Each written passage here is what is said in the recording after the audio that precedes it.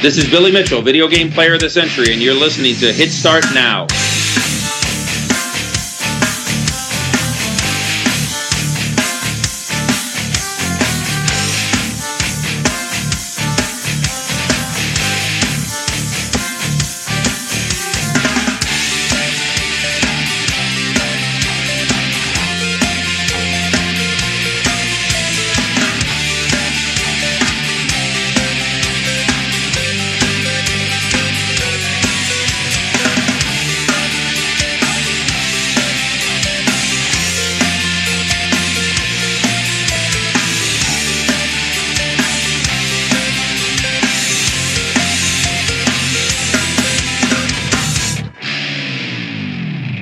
Hello and welcome to HitStartNow.com Smack Talk. Smack Talk! The competitive gaming podcast. My name is Spud and I'll be your host for this evening. Joining us tonight we have a man whose name is infamous in the world of competitive gaming. A man who's held numerous world records and has been crowned Video Game Player of the Century back in 1999. Mr. Billy Mitchell. Now just before we go ahead with Billy here, I want to say a huge shout out, a massive thank you to the staff at the Museum of Pinball in California for the boundless work and help towards making this podcast happen. It couldn't have happened without you, and we here at Hit Start Now really appreciate it. So let's move along then with Video Game Player of the Century, Billy Mitchell. Billy, welcome to HitStartNow.com Smack Talk.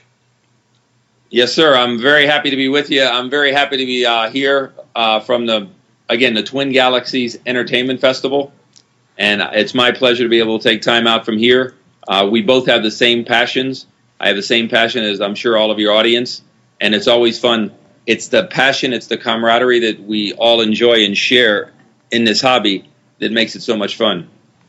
Agreed, and I gotta say, it's great to have you on the show. Can you tell me a little bit about the Twin Galaxies Entertainment Festival? What's going on over there in California? Oh, absolutely. There's a Nintendo contest. There's console contests. There's a classic game decathlon that was held yesterday. What was kind of neat was the earliest, most recognized contest on that level was in 1983 on That's Incredible. And the gentleman that won it, a gentleman from Texas named Ben Gold, is here.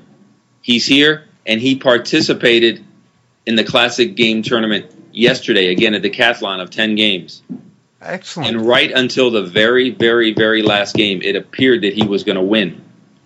He didn't win. He came in second. John McAllister came in first. But it just would have been so cool. That guy who won the very first one in gaming history now won it here at the Twin Galaxies Entertainment Festival at the Pinball Museum. That just would, that would have been such a riot. And he, without lying, he blew it on the last game. And he's a friend of mine, so I'll have to pick on him a little bit. Yeah. It's amazing, even after all those years, come in second as well, considering the amount of young blood I'd imagine there is in classic gaming at the moment. Yeah, we do. We pick on the younger guys, and we tell them that the games of today that they play, the console games, they're more storylined. The games of yesterday, they were designed for one reason, to take your money. And you had no choice but to get good or go broke. And so, again, it's kind of entertaining that the guys from today, for the most part, they can't compete with the guys from yesterday because we just had to learn it on a harder level. And that became apparent yesterday with Ben Gold. And the guy who beat Ben Gold, he's an old-timer also. John McAllister. All right, but we got a lot going on here. And there was a fictitious score on Donkey Kong from a Kansas City, Missouri player that was back in the 80s. It was $3.1 million on Donkey Kong. Well, of course, it was a fictitious score. He was young. He was a kid. He was being silly and having silly fun. And the fact of the matter is, not only did he not get the score, but the score cannot be gotten because the game ends after 117 boards. What we've since done is modified a couple of Donkey Kongs, so there is no kill screen, and you can continue to play and play and play. And now there's a quest on those games, again, for fun, to see if anybody can beat the fictitious score from back in the 80s. They have to go to level 85 instead of level 22. Instead of playing 117 boards, they're going to have to play nearly 500. So that's what's going on this very day, or actually to start in about an hour. That sounds fantastic. Absolutely fantastic. Yeah, it's the two most recent guys who have traded the world record back and forth. And again, Robbie and Wes, and they're going to be there again, both friends and great guys. And I wish them luck, and neither one's going to get it. Are you competing yourself there today, Billy? No, but I'm too busy being the MC. But the fact of the matter is, yesterday I was in a Pac-Man contest. Since you asked, I guess I'll have to explain it to you. A 20-minute contest, highest score wins. So you got to maximize your points.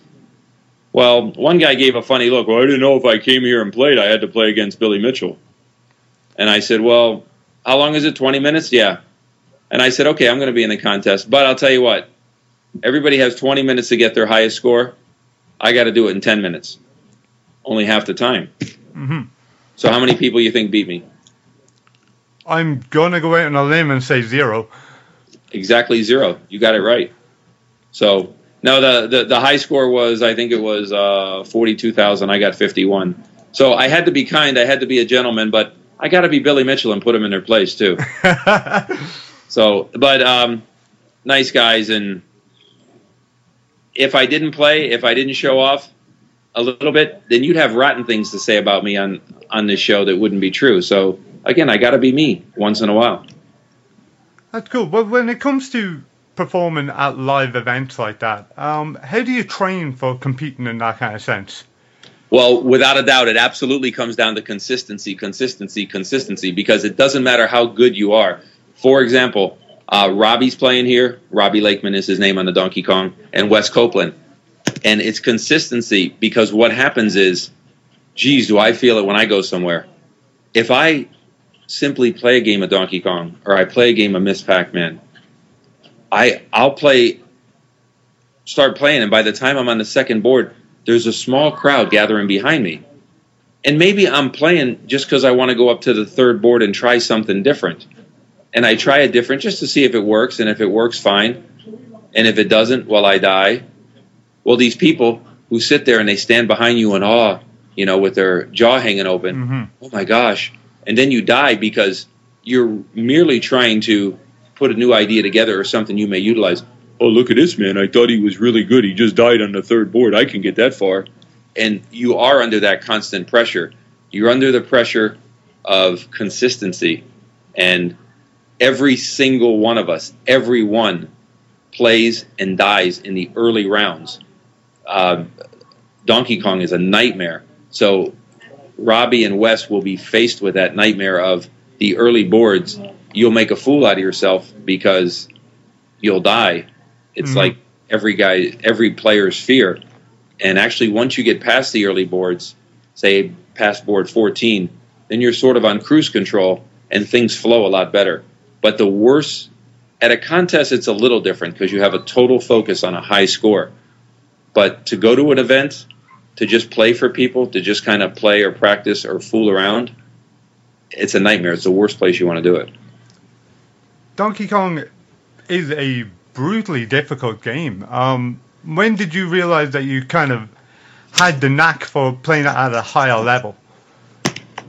Well, if we go to the original event, the very first one I ever went to, and what is considered the first gathering of elite video game players, it was the Life magazine photo in November of 1982. Mm-hmm. And again, that Kansas City player on Donkey Kong, who eventually claimed 3.1 million, he was there. It was a cat and mouse game. I just could never pin the guy down. And now he's at the event that I'm at. I mean, there was just no escape. So finally, he sat in the seat. Okay? Imagine seeing 100,000 points on Donkey Kong would turn heads in any arcade in the world. Mm-hmm. You would absolutely, without question, be the center of attention, and all focus would be on you. Now remember, that's at 100,000. We sat down to play, and he went first. He got 190,000 in his game. And I said, all right, sit down. Just a little bit of cockiness came out. I got 849,000 on my first guy. Amazing. That absolutely forever is the pivotal point that put me in a spin of the competitive gaming world. There was nothing I wanted to do except that. And it was at that moment that I realized that I could play at such an elite level under pressure. Again, I know a lot of players who are good. They can't play under pressure. Mm-hmm. There's a good guy, a great guy. His name's Neil, and I call him Caveman Neil. If he's in a cave by himself, he's great. If he's playing a game, I can just walk up next to him and stare at him, and he comes apart like a cheap suit. Do you think there's a lot of mind games involved in high score games then? Oh yeah, absolutely. And again, most people, their own mind is their worst enemy. Mm-hmm. And so the fact of the matter is, the events come down to consistency, without a doubt. Every champion has great games. True champions have consistent games. Excellent.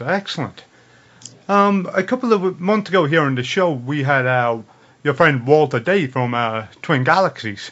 He told you I'm his friend? He lies. He's mentioned on the show that yourself and Steve Weebly get along quite well together. He said me and Steve do? Yes. That you compete side by side? Well, I'll give you the real story, just because I'm good at being honest. I met Steve. No, I first spoke to Steve. I spent about 3 conversations on the phone with him, more than an hour each, quite friendly, before I ever met him. In those conversations, I invited him to the Classic Gaming Expo. Oh boy, we're going back to 2005, 4. Mm-hmm. 4. Yeah, 2004. And I invited him to the Classic Gaming Expo, where he sat at the table, dinner, front and center, at my table. And again, I got to be a little bit of me here. He wouldn't have got that seat if he had a fistful of Benjamins. Okay? But he was there with me, and I invited him, and all was well. I was called on stage. I went up on stage and I spoke about a few things. And one of the things I spoke of, and I unveiled a poster, a commemorative poster that I had commissioned in his honor, in contribution, because of his contribution to competitive gaming, his spirit for the sport, and his achievement. I called him up on stage, presented it to him. It was all funny, nice, historical stuff, and that's the day I met him. After that, we left the stage. It's the Classic Gaming Expo. It's a weekend event. Mm-hmm. I went down and played Donkey Kong, and on my first shot, and it doesn't mean nothing, there's a little luck involved, I got 929,000. I got a kill screen. He didn't get a good score that day. Saturday, he didn't get a good score, but on Sunday, in his final game, he did eventually get 893,000 and a kill screen, and that's a great score. Now remember, that's the day that I met him. That's cool. That seems, as Walter Day was saying, that's kind of the opposite of what we've seen on the screen now in King of Kong, A Fistful at Quarters. Well, there's more. Well, there's more to the story.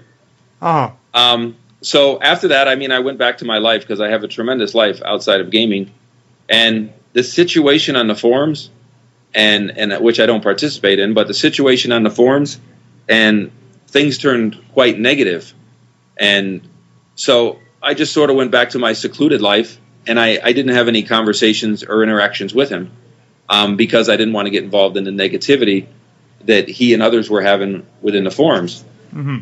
And I didn't participate, not even for a sentence. But I never have. So that's not unique. And so what happened after that was the film crew started following us, remembering the director, two producers, and him.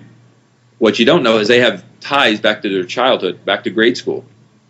So when they began their filming, they knew very much the product they wanted, and they very much knew the plot. And I don't have any problem with that at all. I love playing a bad guy, and I play it good. I know how to play it. And that's exactly what I was going to ask was, are you happy with that bad boy persona? Because you're quite seen as gaming's original bad boy. Well, yeah, but that's only because they don't tell you the whole truth. If they told you the whole truth, it would scare the hell out of you, and you wouldn't want to do this interview. Okay. I'm just kidding. I figured you'd laugh, but I might have caught you off guard there. You caught me a little off guard, yeah. The fact, no, I very much enjoy the role I play, but in the filming, you'll get the impression that we never squared off against each other. We squared off the very first day after I honored him. Mm-hmm. And my point is, there's not a whole lot in the real world and not in the film world. There's not a whole lot more I can do for someone than express the kindness and generosity that I did. And of course, in the gaming world, all I can do is play, which I did. And so is it disappointing in the movie that they didn't acknowledge that? Well, I could tell you that it's disappointing, but I could also tell you that it's not, because if they did acknowledge it, it would screw up the entire plot of the movie. They created the movie to entertain you, okay, to be thought-provoking, okay, to create emotion within you, make some people happy, some sad, some upset. Let's face it, they did a terrific job. So if you believe that Arnold Schwarzenegger is in a movie and then he walks out in the street after the filming and starts shooting people, well then, I don't know, I guess you'll believe anything you see. And the fact of the matter is it's a movie, and the directors, producers, and everybody, along with the different people within it, myself, Walter, Steve, they did a good job. But the truth of the matter is, since those conversations in the early days, since the time that I honored him at the Classic Gaming Expo, I have crossed paths with him here and there at events, but we don't have a personal friendship. Okay. We don't have a animosity. Okay. I don't want to say we don't have anything, because obviously we have a connection.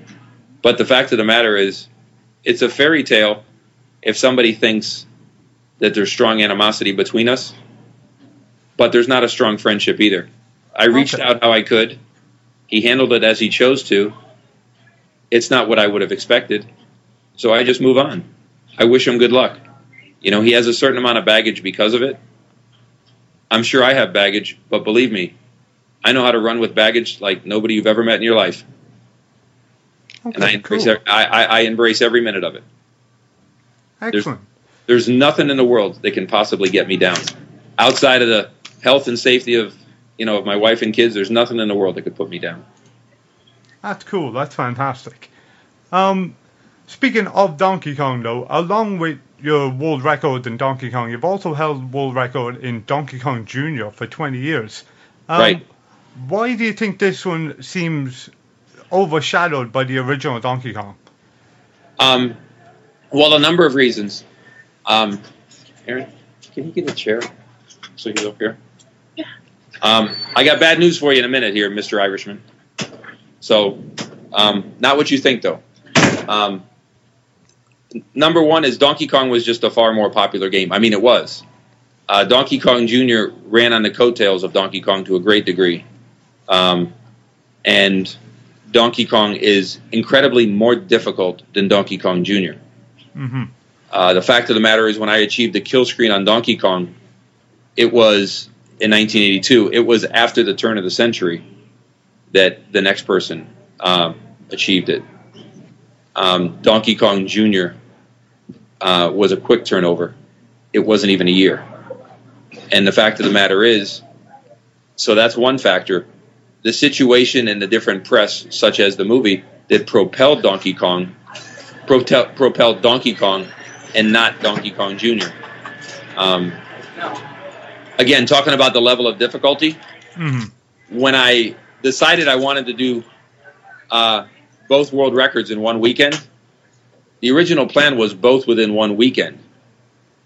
I had to get Donkey Kong first because it was much more difficult and it would take a countless number of tries, starts, restarts, starts, restarts. I knew that within just a matter of short time, a few starts, I could get Donkey Kong Jr. I had no idea how long Donkey Kong would take. So once I got Donkey Kong, I played Donkey Kong Jr. because I knew I could get it quick. one game's so much more popular than the other. One rides on the coattails. That's cool. Burger Time also seems to kind of hide in the background Yeah, as it far does. as these high schools go. Is that for the same reason? That it's just the popularity of the game? Yeah, absolutely. It was popular, very popular. There's people walking around. There's people walking around here. The Twin Galaxies Entertainment Festival. Mhm. Wearing Burger Time shirts. So it is that popular, but it's just not the biggest dog. Cool. Yeah, there's still competitive scenes. I got to give you that bad news.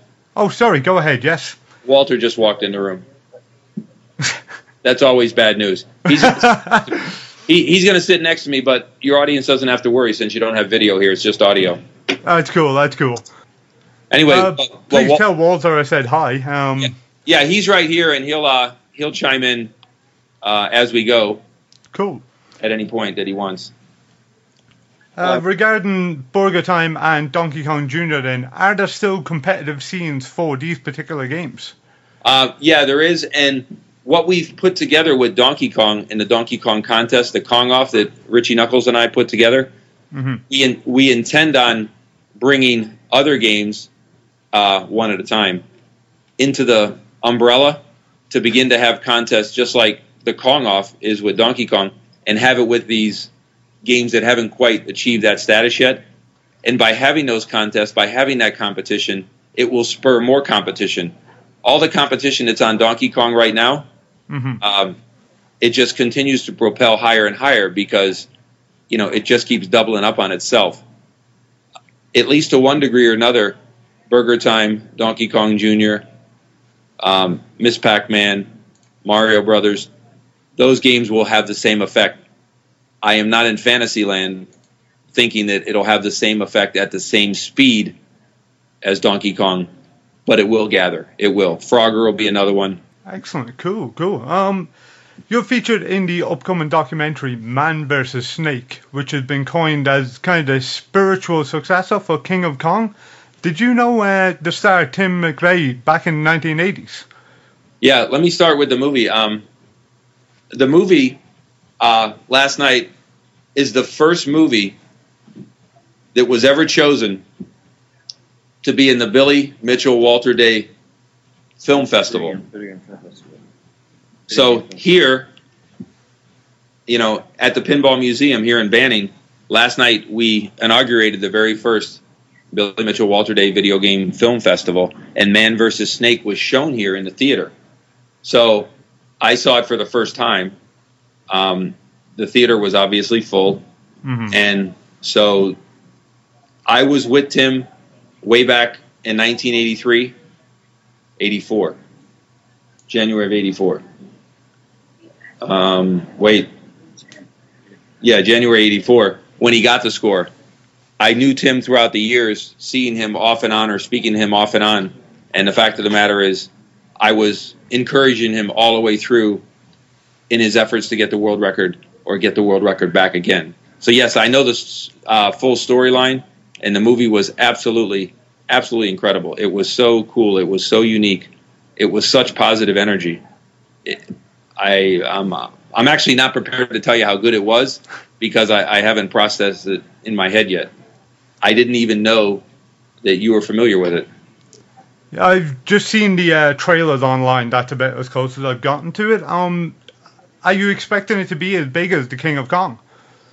Well, I think it's hard to match the power of Donkey Kong, but the truth of the matter is that I expect the film to go and reach out to more people than the King of Kong for a number of reasons.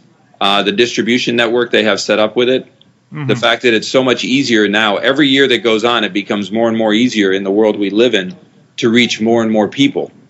So I expect more people to view Man vs. Snake than have viewed the King of Kong. And I get stopped in the street every single day by somebody who wants my autograph, wants my picture, wants a comment, wants a question, which I appreciate. I've never unappreciated. So if going through the 80s, being Video Game Player of the Year, if becoming Video Game Player of the Century in 1999, that's spawning films that some of which we're talking about here, and now yet another film. I mean, all of that has caused me to be that busy on a daily basis, and now we're going to compile it with another film that I think will be seen by even more people. Yeah, I'm gonna have a busy time. That's fantastic. That's cool. I wouldn't change it though. I promised myself a long time ago that I would never unappreciate the attention, and I never have. I mean, I've never turned down someone who says, "Hey, can I get a picture? Oh, can I get an autograph?"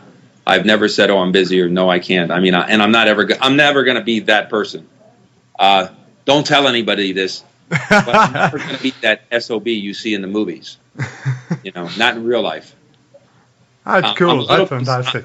I'm a little concerned when I say a little, only 1% concerned, because in The Man vs. Snake, I come across as a good guy, and that's contrary to the success that I've had. So we'll see if I continue to have success as a good guy. So you think that will sway your reputation? I sure hope not. I have fun with what I do. You were the first ever to achieve a perfect score on Pac-Man. For anyone listening who doesn't understand a perfect score, what exactly does that entail? Well, what it entails is you start the game, you eat every dot, you eat every energizer. You eat all 4 men on top of every energizer. You eat every prize. You run 256 boards, 255. You reach board 256 and clear that. You never miss anything, and you never die once. Somewhere near 4 hours, up to 5.5 hours. That's where it would normally take time-wise. I try to tell people, what it entails, because I can show you what you have to do, and then you can't do it. I watched Tiger Woods play golf. He could tell me every secret he has. That doesn't mean I could do it. Yeah, well, the fact of the matter is, I had a friend who's pretty knowledgeable and that analyzed the situation for her. And when you go in Pac-Man, you take corners, constant corners. The corners and the turns that you execute come down to 1/60th of a second to execute a perfect corner. Well, at 1/60th of a second, that's obviously difficult, but that's what separates us. You have to take about 29,000 continuous perfect corners to 1/60th of a second. That's insane. That's incredible. No, that's not meant to do by the human body, but it happens. And so I tell people it's just so unbelievable. But unless you're familiar with it, you truly can't appreciate it. I'm sure it's an incredible thing, but I can't have a full understanding of what it would take to do a 3-minute, 42-second mile. Oh yeah, well you got to work hard, you got to run, you got to do a good job. But no, it's so much more than you can put into words. With Pac-Man's perfect score, it seems that people are now reaching for faster and faster times on it. Do you find yourself involved in kind of this speedrun mentality with Pac-Man now to achieve a different form of world record with it? As far as how fast it's done? Yes. No, not at all. To be honest, it's so unentertaining for me. All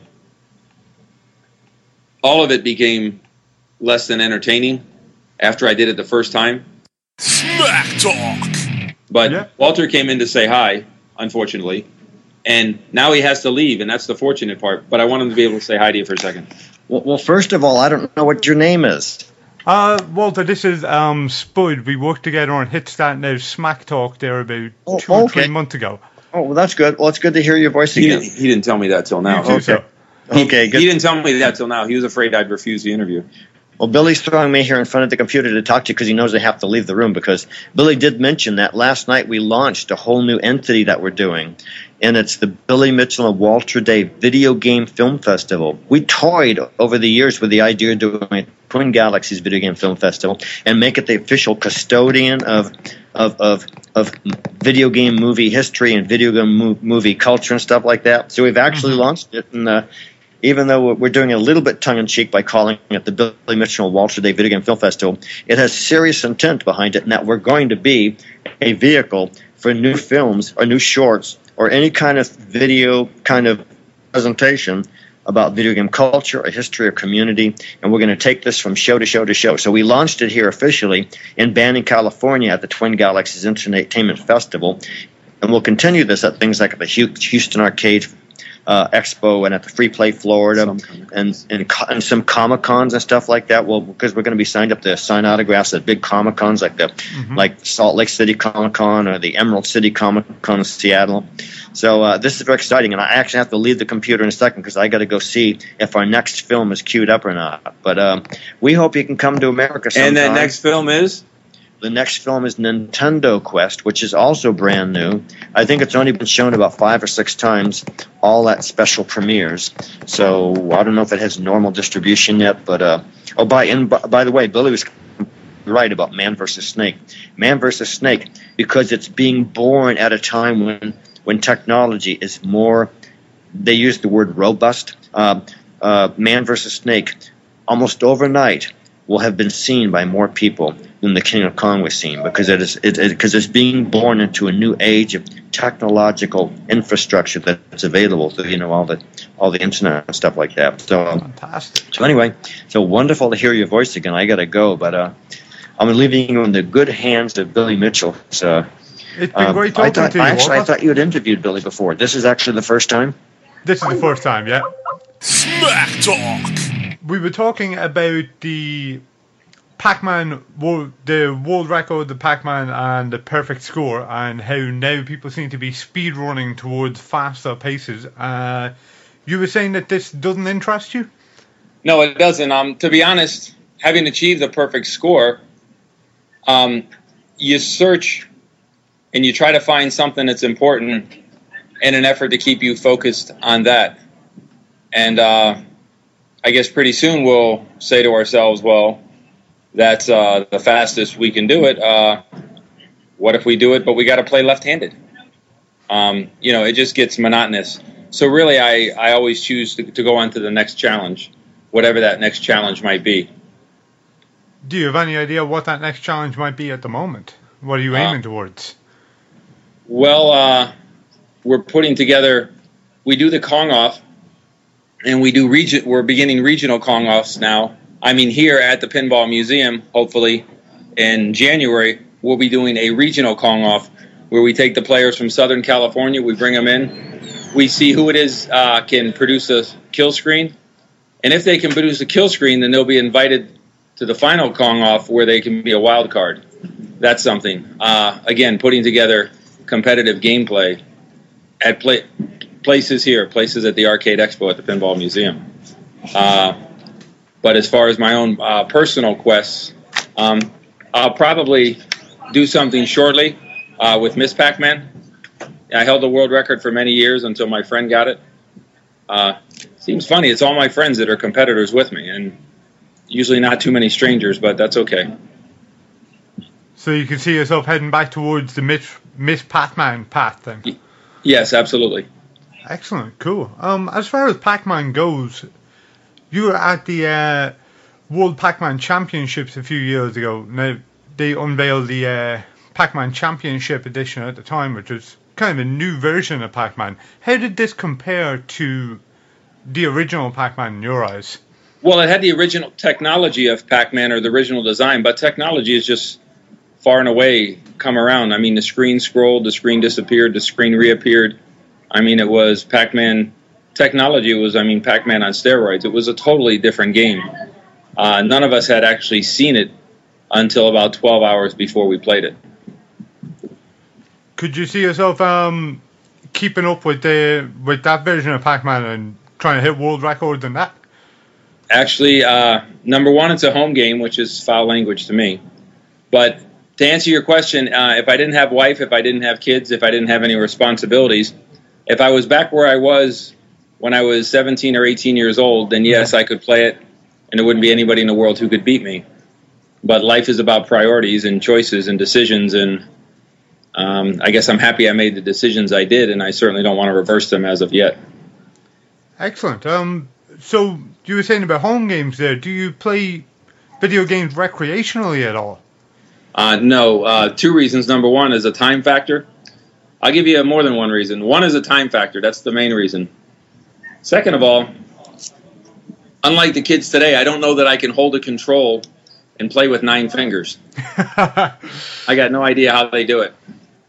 And last of all, I can't play a game that my son can whip my butt at. I wouldn't want to do that. I'd embarrass myself. And he can beat me at every game. That's fair enough. Have you played any of the re-releases or arcade ports of the old arcade classics on the new consoles, though? No. No. As far as consoles, I have a hard time spelling it, much less do I get to play it. So when you're practicing, when you're playing Donkey Kong, it's always arcade? Yes, when I do play, it's always arcade. Okay, cool. Lastly, just to finish up then, if you don't mind, Billy, are there any more world titles you're aiming towards reclaiming now?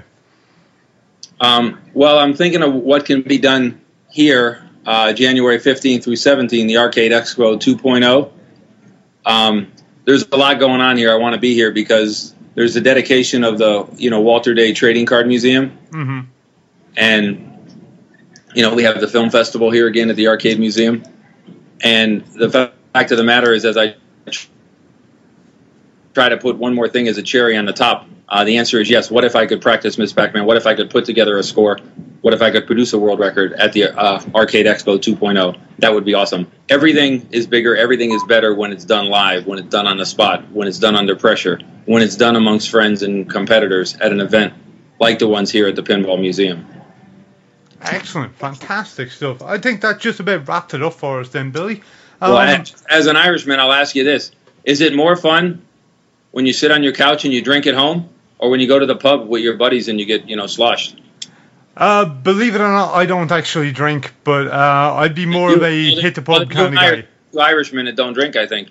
Yeah, I think there's me and maybe one other guy. Is there any way that people can get in touch with you, any websites, any Twitter pages that you'd like to give shout-outs to where they could follow you? This sounds funny. Wow, what is there? I only recently jumped on the social network with the help of my daughter. I believe it's Pac-Man Billy, the Twitter. And all of the real requests normally come through Walter Day or Twin Galaxies. Excellent. Cool. Well, I'd like to say thank you very, very much, Billy, for taking the time to come on HitsThatNow.com today. I really appreciate it. All right. While you were away, we had a little conference, and we were curious if you truly do have a guy who listens to you named Alex Weir, who was once a friend of ours. Mm-hmm. We haven't heard from him, and we'd like to, so maybe we're reaching out to Alex. Well, hopefully we'll put the feelers out, and hopefully we can reconnect you. Well, listen, you're here, you're talking. Don't you ever get on an airplane and go to some of these events? What I'm asking is, you have your show here. You're really into video games. Mm-hmm. Do you ever get on an airplane and go to some of these events that we're always tackling? Would you ever come to something like the Arcade Expo in January? I'd quite like to, but at the moment I haven't been to any of these events. But who knows what the future holds? With a little bit of luck, maybe it'll happen. All right, well, it'd be great if you do. It'd be great to see you there. Absolutely, I will certainly try. All right, very good. Cool. For anybody listening at home then and wondering about HitStart Now, you can of course catch us at HitStartNow.com, at hit_start_now on Twitter, /HitStartNow on Facebook. You've been listening to HitStartNow.com Smack Talk. Smack Talk! The competitive gaming podcast.